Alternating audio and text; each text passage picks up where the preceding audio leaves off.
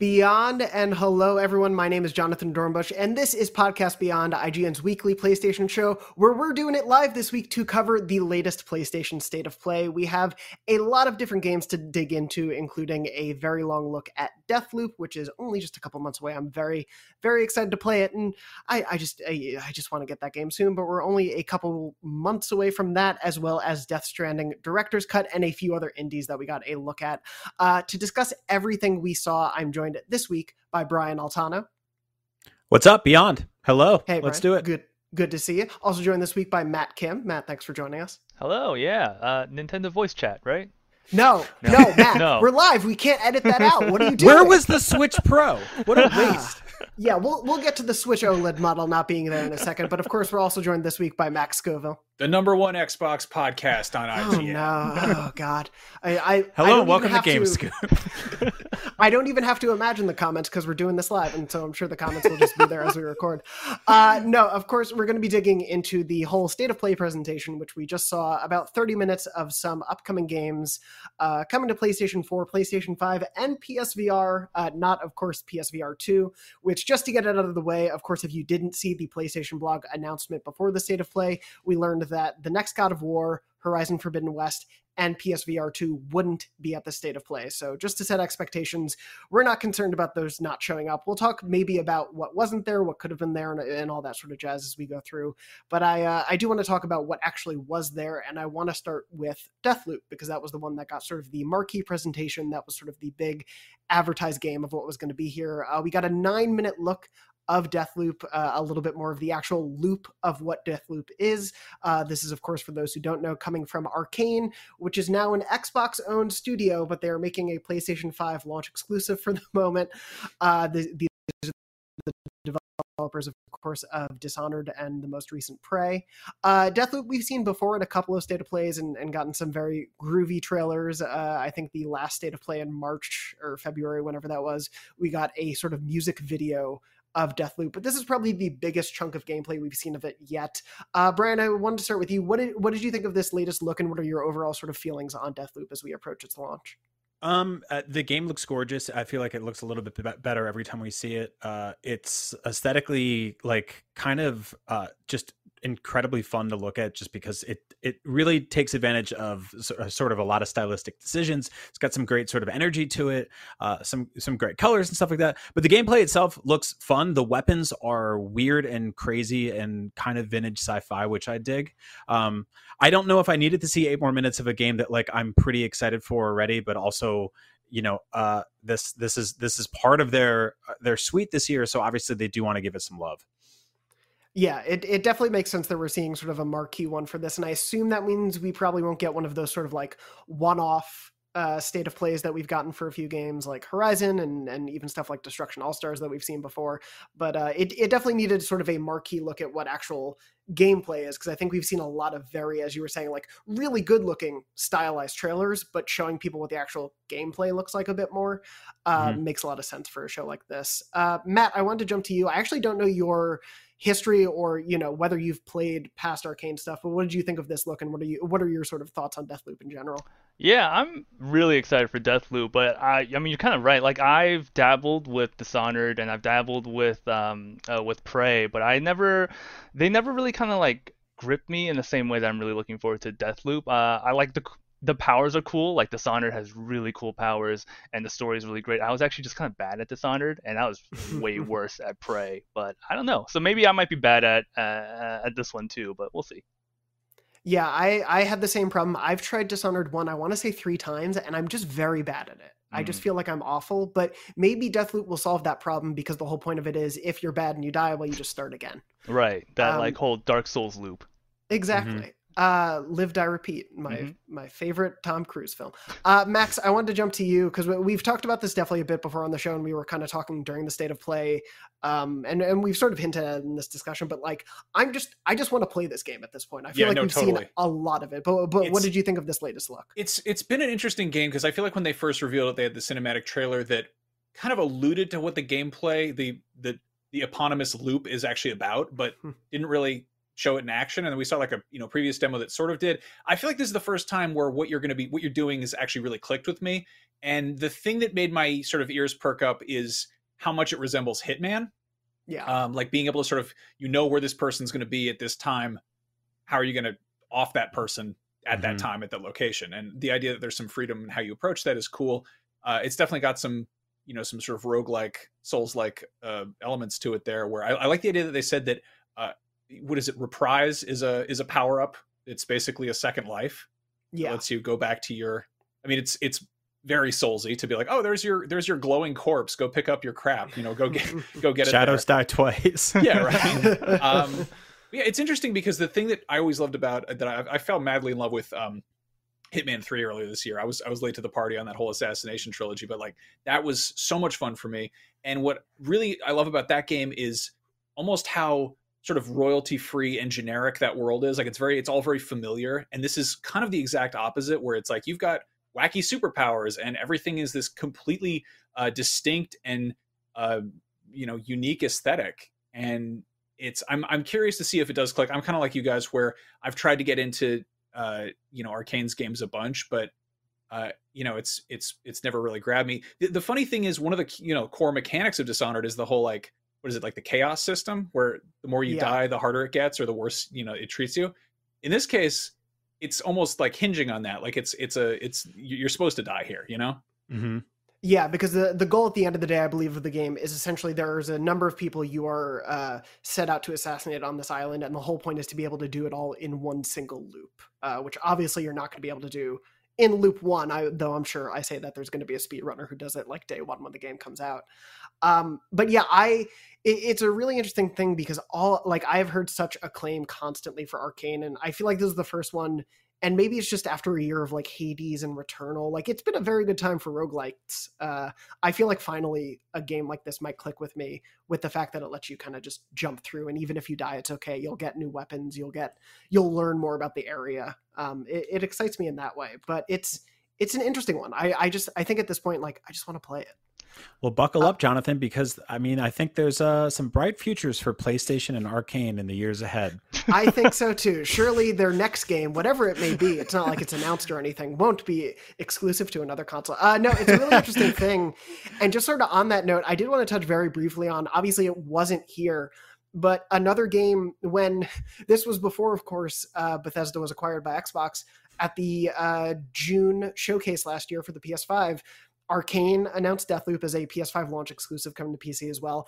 And Tango Gameworks announced Ghostwire Tokyo coming to PlayStation 5 and PC as well. We have really not seen Ghostwire in months, I want to say. That feels like a strange one too, where I think tentatively there was like a PlayStation trailer that dropped at like CES that then removed the dates of things, but that had like pegged it for an October release. We're in this sort of weird place of like, Bethesda is honoring these two games, but it's sort of like who decides what gets promoted, who decides when these things take the spotlight. Like, I'm glad this game was here at a State of Play, but I don't know how any of you feel. It's a weird case to be in, where who gets to stay with dad on the weekends or whatever, right? Like it does feel like there's there's like a lot of questions in sort of where the chips fall on this kind of weird custody battle that happened with this massive transaction between two video game companies. But I hope we see it again soon. If it becomes a multi-platform game, so be it. I'm cool with that too. But I feel like that's in the hands of lawyers right now, which are like the least interesting people to talk about on a video game platform, unless they're Phoenix Wright. No, I'd actually love to get into a little legal jargon. Speaking of, Lost Judgment was at There's the show. that segue. Really good. I'm skipping around a little bit, but really I do want to, because you gave me the segue and I have to do it. Lost Judgment got a new trailer. This is a game that we've seen revealed before. It's a sequel to Judgment. That I like that they're not just going Judgment 2 or Judgment-er. I like the sort of naming convention here. This is, of course, it started as a spin-off of the Yakuza franchise, but as Yakuza went turn-based with Like a Dragon most recently, and Matt, I believe you can speak to this a little bit more, they've sort of discussed how Like a Dragon, Yakuza in general, will sort of take on this more turn-based RPG sort of scenario, and Judgment will let them still have their cake and eat it too by being a real-time action sort of franchise. Yeah, that was a really crazy announcement that we were able to work with. Like, so we spoke with Nagoshi-san when they announced Judgment 2 or Lost Judgment in the first, like earlier this spring, and we were like, yeah, so what's the two-pronged approach basically with between Judgment and the Yakuza series? And they did confirm to us that Yakuza, starting with Like a Dragon, is going to be turn-based going forward. And now, if you want that classic RGG studio action brawler feeling, you're gonna have to play Judgment, which is great because Judgment's a great spin-off series. And so I really, Max, I want to throw to you because I've only played a few hours of Judgment, obviously nowhere near as steeped into the Yakuza franchise as you are, but like Yakuza or Judgment, when I first played it, definitely felt more like a take on like case of the week crime investigation stories. It seemed to have the Yakuza flair, but I didn't get far enough into it to know if it did. Lost Judgment feels like it is the Yakuza game that you would expect. Like it all definitely of the feels like games. a kind of separated at birth, like Parent Trap switcheroo, where you've got the long running series about the criminals in the street who beat people up, and that becomes a turn based game with lots of stats and menus, and then the game about a lawyer who talks to people in courtrooms and looks for clues has become a real time beat 'em up. But yeah, this is the main character is Yagami, who is a former lawyer turned detective, basically, who then will sort of kind of work with a law office to sort of solve mysteries and stuff. But because he's not a lawyer, he can hit the street in a leather jacket and do skateboard tricks and beat the crap out of people. I'm excited about this. The first one was good. It definitely had this sort of feeling of like them finding their footing. Like it felt not light on features, but not quite as sort of jam packed with them as some. You can kind of see the jump between games in the Yakuza series, but they had like a little bit of parkour. They had like drone racing. They had some wall running stuff. And in this case, they're clearly really leaning into it. And I'm stoked to see kind of what they do with it. Also, apparently, you get a Shiba Inu, which is cool, and he can make him bite people into it. Yeah, that was a wonderful scene. So it was just like the jumps between different mini games, I assume, or elements of it, as someone who doesn't know the franchise, and obviously you do. And Brian, I don't want to misspeak, but you've been recently starting to pick up Yakuza as well a little bit, correct? Yeah, and I also played the first few hours of the first Judgment game. I really like how more sort of vertical this one's going. Like there's climbing and wall running and a stamina meter and stuff like that. I just love how fun these games are at sort of like presenting quasi-serious themes, but also mixing them in with utter nonsense like Shibas and bike racing and stuff like that. That is one of my favorite things I've ever seen. Just like throwing a guy upside down into a wall, kicking him, and then punching him in the belly until he falls on his head. That's great. More games should have that. So yeah, I'm totally into this. Unfortunately, I won't be able to catch up on all of the Yakuza games before this comes out because this doesn't come out 5 years from now, and those games take like 85 hours each. But I'll get there, I promise. No, it does come out in September. It's a worldwide launch, and I do want to talk sort of about the various release dates that we saw throughout this in a little bit. But yeah, I'm really excited to jump back in. I guess Max says, I know we have probably thrown this question to you a dozen times on the show, but especially with Lost Judgment, for people who might want to jump in, do you think it's fine to just play Judgment and then go to Lost Judgment, or should people be going back to Yakuza right now? I can't speak to it. I mean, you can definitely get into Judgment right off the bat. There's actually a surprising lack of overlap between that and Yakuza. Like it's in the same universe, but it's not like a familiar character will show up. Like a Dragon is basically a fresh start if you want to get into Yakuza. It's really good. I adored that game. However, if you aren't familiar with the Yakuza series, there is some stuff in there where you might not get the full effect of it. But Judgment is, it's definitely a newer series, and if you want like a cool beat 'em up that's kind of captures that same appeal, where you've got this like over serious main campaign and then completely wackadoo side missions and activities, it's covers those bases, and now there's two of them.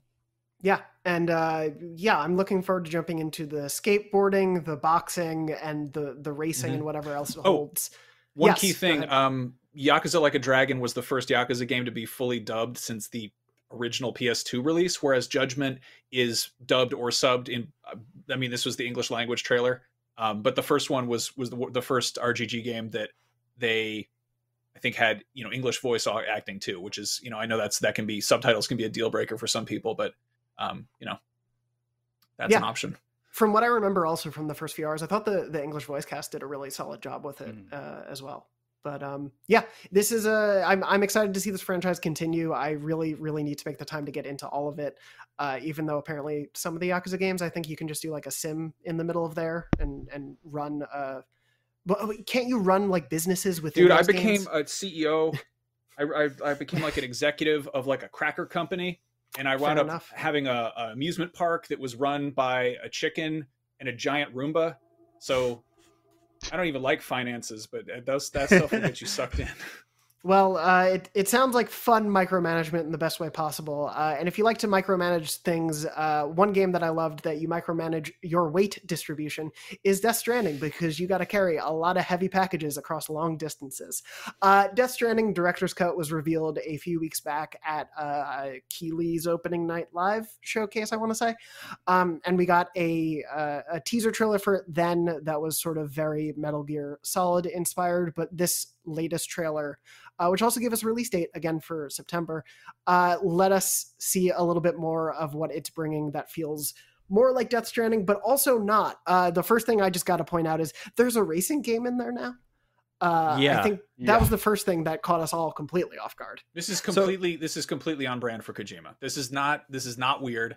This is exactly what we've seen with like the majority of sort of, version 1.5s of Metal Gear games. He's been doing this since Metal Gear Solid 2, where he was like, the big shell needs more skateboards on it, and lo and behold, he did. And this seems like kind of more of the same in that sense. I'm so glad he got to finish his vision without the studio oversight that was all over the original Death Stranding. The amount of times that Konami would kick in the door and be like, wait, no, that was entirely his own doing. The other one. So my question for this game is, do you think a lot of this content is going to sort of naturally weave into the flow of the game? No. Like, did you think it'll be standalone side stuff? Not even a little bit. You go ahead, Matt. So you think it'll be... No, I think it's just going to be like you do a side quest and like, hey, by the way, I just happen to have a post-apocalyptic racing track in my backyard. You should try it out. What I'm asking is like, will you be able to access it from the menu, or is this going to just appear sort of like during a playthrough?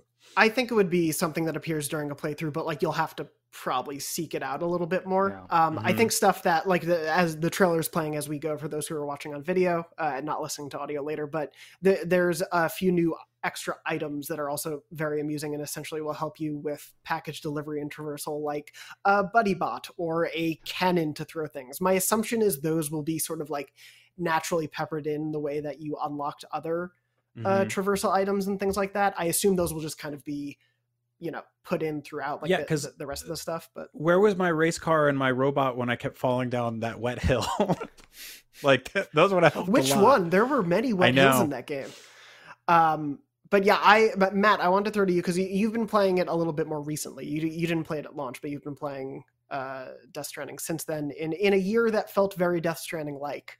What are you like? Where were you in the game, and are you going to like pause your playthrough to jump into Director's Cut? Like, where are you with this sort of new version of the game? I think I'm like 60 or 70% of the way through, and I did start at the beginning of this sort of year in which we were all sort of stuck inside, which makes Death Stranding hit really different, right? Like you're going around this post-apocalyptic world. People are indoors. They're like, oh, we can't leave our homes. Thank you, delivery man, for giving us this connection to the outside world. And I was like, yeah, I feel that. That's a big mood. But no, I'm having a great time with that game. And I don't know. I'm at a point where I feel like I'm close to the ending, and so I feel like I kind of need to finish before playing the director's. I'm in that bad part. If I was like earlier, I definitely would have probably like wait until September. But I'm so close to the end, and oh my god, it's a tough game. It's kind of a tough game to like restart. I was just gonna say it kind of feels like a game that makes you go uphill both ways in the snow. In some case, literally. And I finished this game. I ground through it stupidly quickly before it, was officially released, and wanted to have all my thoughts on it. And I feel like it's the classic scene in Matilda where they make the boy eat the entire cake in one sitting. And I don't like, I'm interested in checking this out, but I really hope there's some kind of save transfer or like, go, like, you played the first game, we see how many hours you sunk into it, you get the cargo catapult from day one, or like, here you are, here's all your crap unlocked. Like, it would be nice if it had sort of a new game plus approach, because then I'd be down to poke around. But it's a weird game. It definitely when it came out, Matt, it was kind of stupid, and then 6 months later it was really relevant and serious. So like for months before it came out, Kojima was like, I'm really looking at the state of the world right now, and this is just sort of like my thesis on the current modern day civilization, and he was just 6 months early. He was just off by a couple months. I really should replay this, because since this game came out and I first played it, COVID happened, and then I had a kid, so it might hit real different. It might be, yeah. It's I would say, because Max, I know you were intimating it a little bit, but like you crammed this game in like a very short span, and this is a game that I think like works best as a slow burn. Like, it is absolutely not a game for everyone. I completely understand the faults and criticism people have with it, but like my most entertaining moments of it were like, I would go back to it a couple nights per week and just build a couple pieces of road and maybe go to like one outpost and then just drive along for a little bit, and like people would give me a thumbs up and I'd give them a thumbs up. Like, there's something nice and methodical to that, but as a thing to mainline and rush, this is not a game. It's also like, it's a very weird sort of social game in that sense. It's like, that kind of passive social interaction, but at the same time you're in this isolated landscape, and playing it like pre-launch, there was, people were building ramps and doing that stuff, and it was all really cool, but it didn't have the level of involvement that I think it would have if I'd waited 3 weeks or whatever. People, I don't know if we're going to have to build that entire race course or not. I hope not. That might take a while. I just want. Go ahead. No, it's just I think what's really cool is seeing, like, I feel like Kojima is a brilliant dude, and he's got a bunch of weird little ideas and weird big ideas. And I feel like we're going to get a bunch of his like sort of napkin sketches here, which is super cool. Stuff that maybe wouldn't have worked as an entire game, weird concepts and designs and characters and settings and themes and stuff like that. And just weird vehicles and robots and stuff. I love like when he can commit to something like that as a full game, but also seeing a bunch of those small things is great. I mean, even if you didn't like this game, you can't not be happy for the people who did, getting a whole bunch of weird new toys to play with in the sandbox. Yeah, I've got two thoughts. Oh, sorry. You go ahead. No, you go ahead, Matt. Two thoughts. One serious, one less serious. But the first thing is, so I'm playing Death Stranding on PC, right? And I think a lot of the improvements over the PS4 version that you can get in PS5, way faster loading times, is going to help a ton for people. The PS4 load times were a nightmare, and my computer can load up after a death in like a couple seconds, and I think PS5 players are going to get the same thing, and it just makes a world of difference. And the second thought is, that joke about Bloodborne cart? Yeah. I like how Kojima I'm going to make Death Stranding cart. I'm going to do it. Yeah, I mean, hey, if you just need a new car game, just put it in an existing game. Yeah, it's an interesting one. And Brian, you were joking a little bit about it earlier, but sort of the director's cut naming of it. I feel like between this and Ghost of Tsushima, director's cut is just a thing Sony is doing, and not necessarily like true to the game, because as you're saying, the whole point of Death Stranding was letting Kojima have his vision unencumbered by the corporate oversight that it was wrapped up in so much of the Konami drama. It's brilliant branding if you think about Sony, what they're trying to do with sort of presenting games as these massive cinematic experiences. And it's brilliant branding if you don't think about it for more than 3 seconds at all. Because the directors who made these games they're continuing to make these games. And like this isn't really like a Snyder cut situation where like they lock the studio and they're like, don't stop coming in here and photoshopping all the the weird alien men into the movie. And it's a mix of refinements and new additions. Like the combat will be improved here, but there will also be just new big battles, in the same way that like Ghost will have a new island to go visit, but is also making updates like the vocal track. They will have the facial dubbing, or the facial animation matched to the Japanese voice track. So it's like it's a mixture of things that I think makes sense. Director's cut is just as you said, it makes sense for what PlayStation wants you to think of their studios as, but it's especially with the shift to PlayStation Studios, it very much kind of fits that,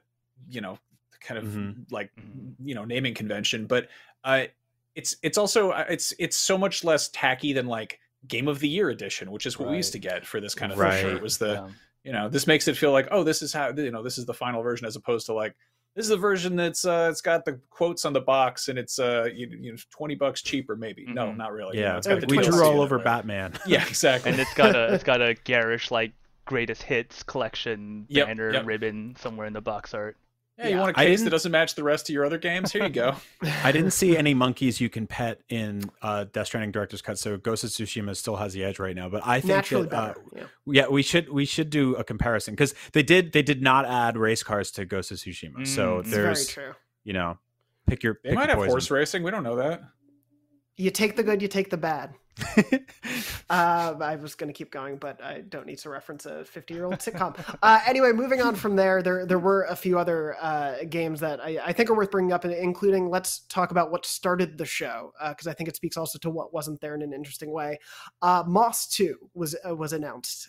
This is, of course, a sequel to a pretty beloved, probably one of the more beloved PS VR titles. It's available on other VR headsets as well, but Moss 2 was brand new, announced at the beginning of the State of Play, just for PlayStation VR. So of course, before the show they had said PSVR 2, next gen PSVR, whatever they want to call it, wouldn't be here. So this means that this is probably a little bit closer on the horizon than VR2. Like, I do want to talk about what we think it means for the next headset, but Moss, I thought, was a really, really charming sort of first round of what PSVR could do. I hope this sequel takes into account like a lot of the advancements some other PSVR games and VR in general have made. But Brian, what do you think about this announcement?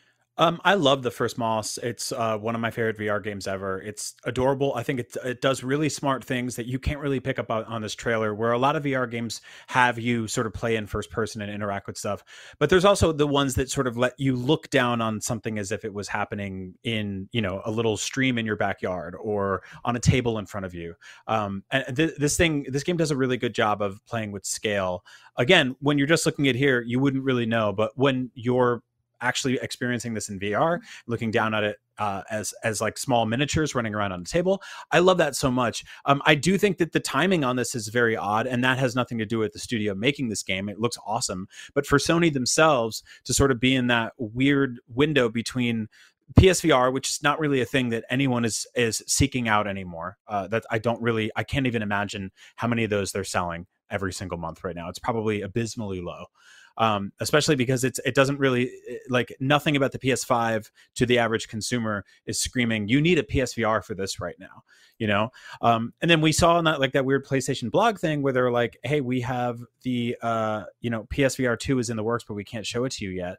And so I think it's interesting to like not have an E3 press conference, have a State of Play a month later, kick it off with a VR game that works, with your hardware from 5 years ago or whatever, that uses controllers from 12 years ago, and then not have anything to say about your new VR system yet.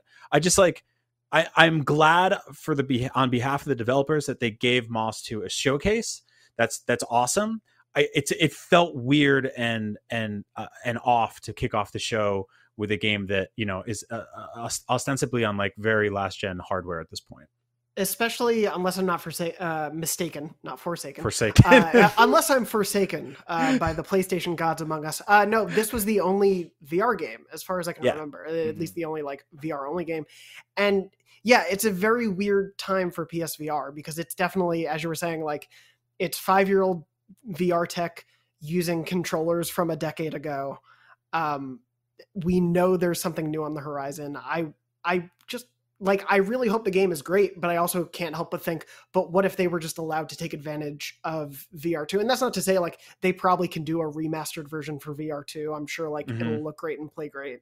As you said, I'm really happy for these devs because it's a great game and I can't wait to have more of this world, but it's a very strange moment for PSVR. So I have a theory there. Yes. The first Moss was a timed exclusive for PSVR, then came to like, Quest and Vive and all that other stuff.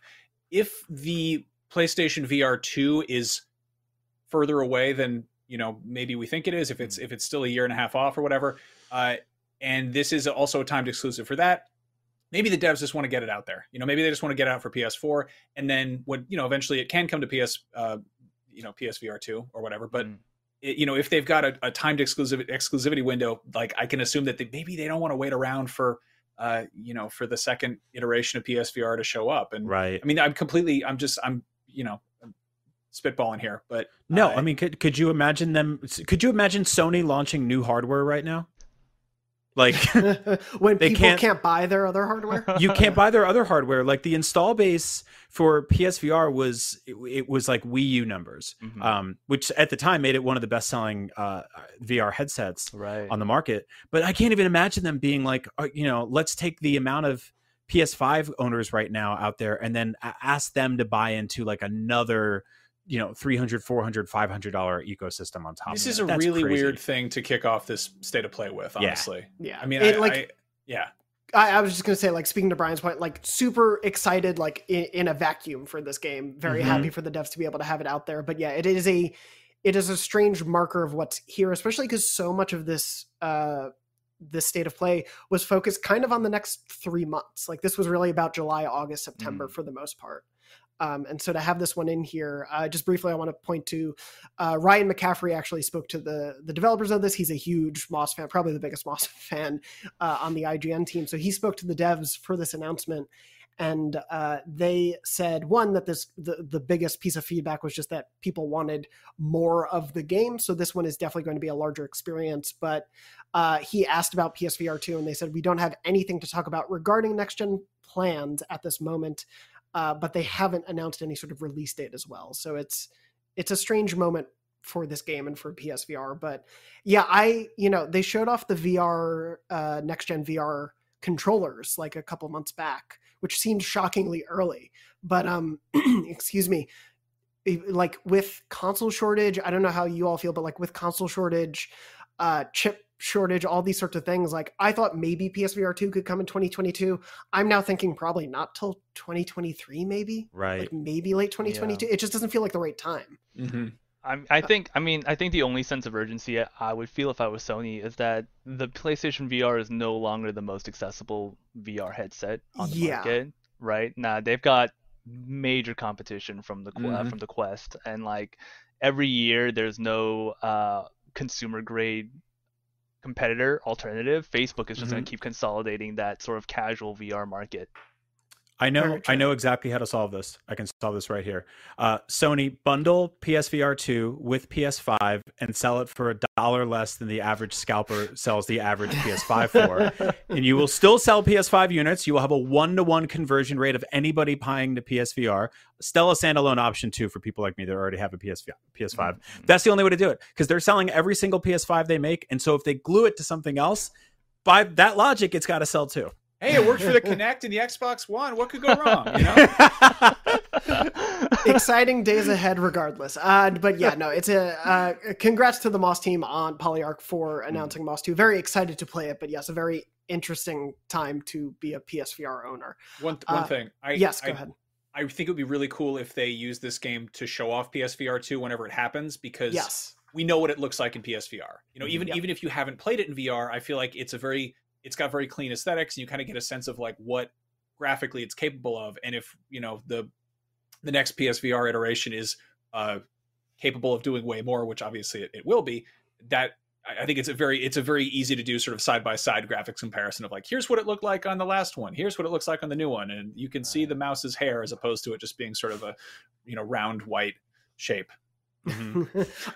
Just to quickly double back, also breaking news, the PlayStation blog post for Death Stranding has finally gone up as we're talking, and speaking to the save transfer thing, they do confirm that saves will be transferable. Looks like I'm playing the director's cut.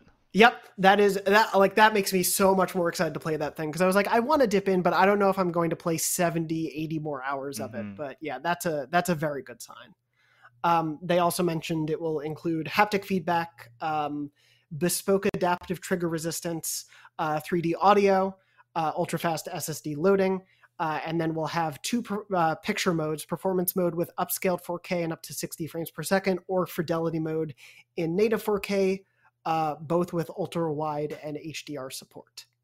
I feel like DualSense is going to be awesome in this game over different types of terrain, and I feel like 3D audio for the baby screaming is going to be the worst thing I've ever heard. Oh yeah. God, yeah. Can you imagine the feeling in your hands when you're trying to like wade through that goop? The goop? Oh yeah. Right? I mean, Kojima made a Game Boy Advance game, or published one where you had to go outside to charge up your vampire killing sunlight gun. So like, I feel like giving him a thing with haptic feedback is going to yield some interesting results. And I know what it feels like to calm a real baby. I don't know what it feels like to calm a BB when I'm being attacked by Muddy Buddies from the Death Stranding. You're gonna get 3D audio if your kid starts crying. This is like a really bad game to play if like my kid's asleep, because I'm gonna have the monitor next audio. to me, but then the baby's gonna be screaming out of the controller, and it's gonna be the same size speaker. It's not. That's gonna be like how they shot The Matrix, but with just babies crying in a circle around. Like gunshots on the 4th of July. What could go wrong?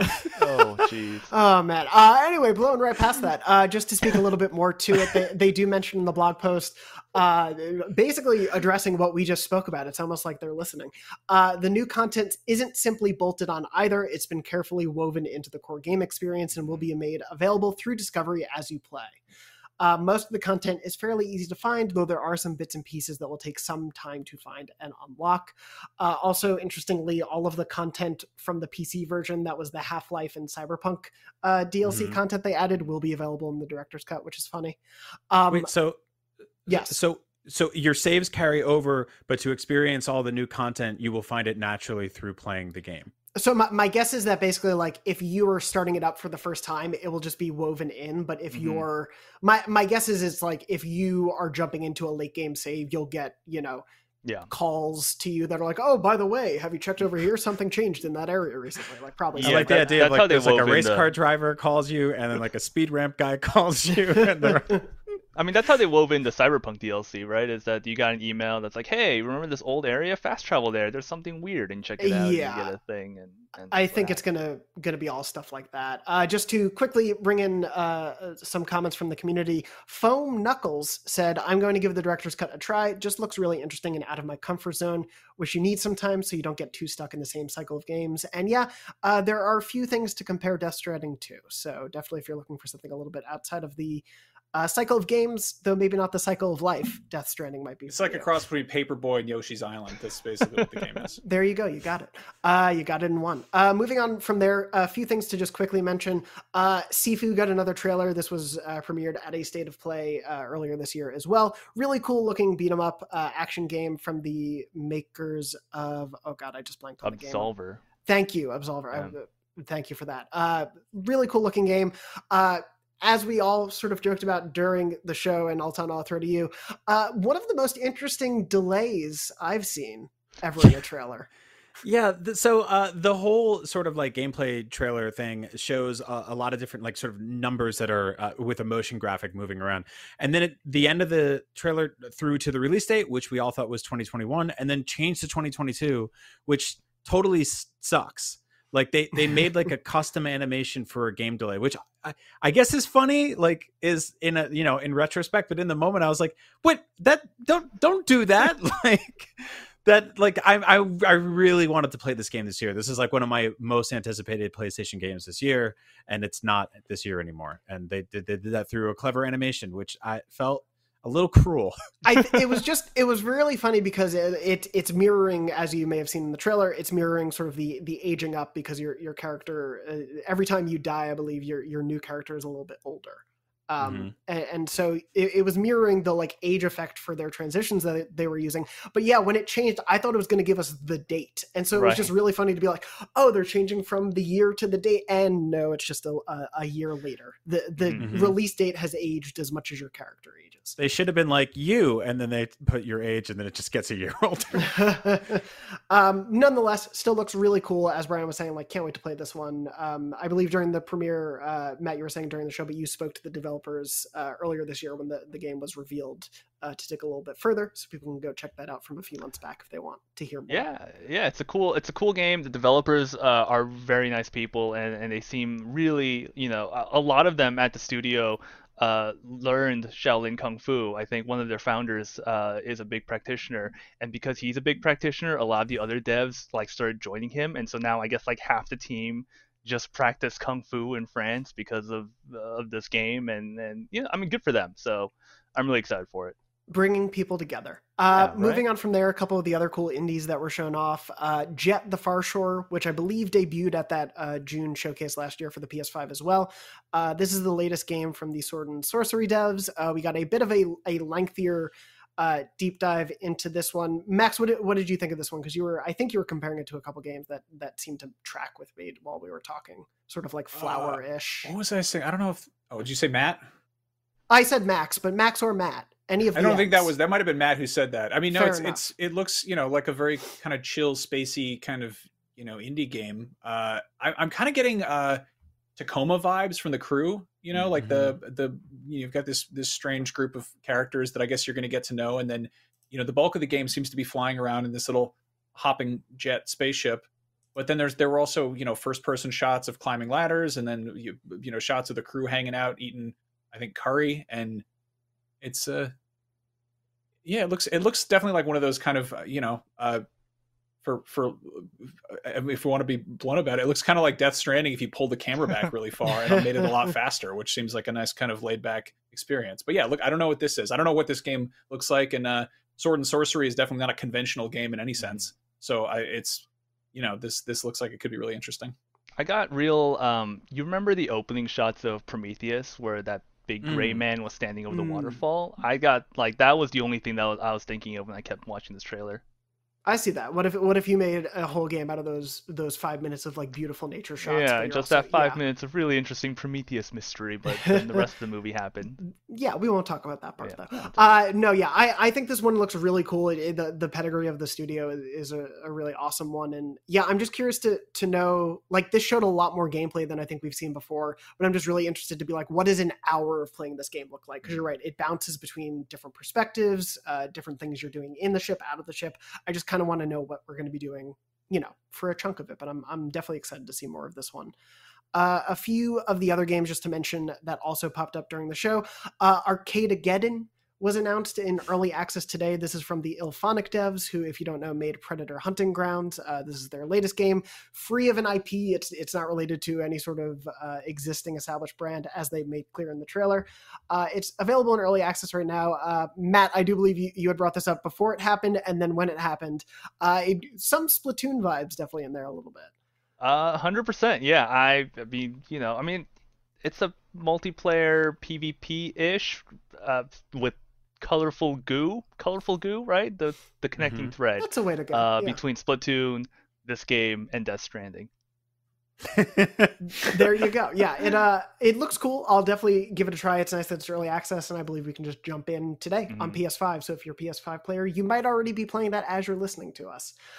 Just very briefly want to mention Fist, aka Forged in Shadow Torch, is coming on September 7th. That was the 2D bunny game. That looks pretty cool as well.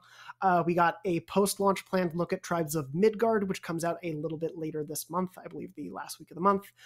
We got word of Hunter's Arena, which is a 30-player battle royale coming to PS4 and PS5 in August 3rd, I believe that one drops. And then a few other updates from various other games. But I sort of wanted to talk just about overall impressions before we wrap up, because we were talking a little bit during the show, and Brian, I guess I'll start with you. You know, PlayStation wasn't at E3 this year. This is their first post E3 event, sort of after everyone else has gone. We haven't heard from we saw the Horizon Forbidden West, State of Play right before E3, but before that, it was the State of Play in, you know, March or February. What did you think of this as a post E3 showing for them? Do you feel like we're just not going to get big shows from them anymore? Because this felt sort of like a brief check-in, not like here's everything PlayStation.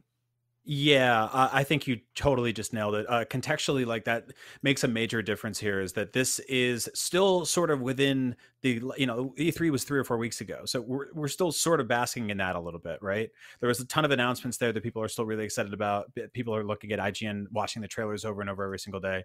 And so this feels like not only did they miss that party, but they kind of showed up a month late with, you know, just, you know, a couple of beers and some snacks, which is good. You know, that's fun. We can hang out. But like this doesn't really feel like they were part of the big conversation this year. And in terms of the pacing on this thing, I thought it was interesting and it had some good ideas. I'm a little bummed that it didn't have like a one more surprise type thing. But on the flip side, ending with Deathloop means that if you didn't like it, you could have stopped watching, assuming you also didn't think there'd be like a post-credit stinger like everything has now. But yeah, all in all, I mean, it didn't really feel like a big hyped event. It had some cool stuff in it that I'm excited to play. It was nice to hear from them, so I won't complain.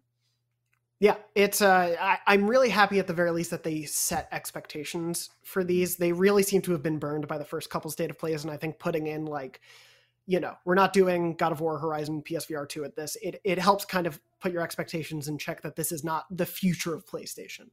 This is, you know, the next couple weeks of PlayStation. Max, obviously we've been covering a lot of, you know, these PlayStation showcases the last few years since they adopted the state of play model. What did you think of the show overall, and what did you feel like? Was this the right first post E3 move for them? I mean, if we're going with the social gathering comparison, I feel like this is less showing up to a party late with a few beers and snacks. This feels more like showing up, you skip the wedding, you're showing up midway through the reception and you're horribly underdressed. Like this is obviously a bunch of really cool games, and I think it is good that Sony definitely like you know, told us to sort of keep our expectations in check, but it also just makes me wonder, when are they going to show the big stuff? Like they put out a new console last year and then they skipped E3. Like when are we going to see some big exciting stuff? I mean, we got that big, you know, what is it? The future of gaming or whatever, with the big PS5 reveal that happened last summer, which wasn't a state of play. That was treated like its own kind of standalone event. So I don't know if we're going to get another one of those that's treated as a much more, you know, spectacular sort of tentpole event. But you know, this just felt, this was, I mean, it was underwhelming. Like I'll say it. It was there was some cool games in there, but as just an overall reveal of new games in the middle of the summer, when I assume that Sony was just sort of sitting on something, and I mean, I hope they are, because they put out a new system last year. But yeah, I mean, this was whatever. There was some cool stuff, but I'm not super excited about it. Matt, what about you before we wrap up? What did you think of the show overall? Yeah, I mean, I'm with Max. Like, we know there are cool things coming down the pipeline for PlayStation. Like, we know from last year's event that Final Fantasy 16 is heavily tied together with the PlayStation ecosystem. So I'm not worried about the future, but it does seem like there is something strange. Like, we kind of talked about it briefly, but like they announced PlayStation VR 2 but as a blog. They sort of showed the controller a couple of weeks later, and then they did the state of play thing, and they did a separate Forbidden West thing. It feels fractured, and it's not sort of the trend that we're seeing, right? Like Nintendo Directs and other third-party publishers and Xbox are all doing this one big show for their, you know, next couple of steps, but PlayStation sort of just throwing random bits and bobs across a couple months, and it doesn't feel great, to be honest. I don't know if it's an intentional strategy. I don't think it's working out for them, if I'm gonna be honest.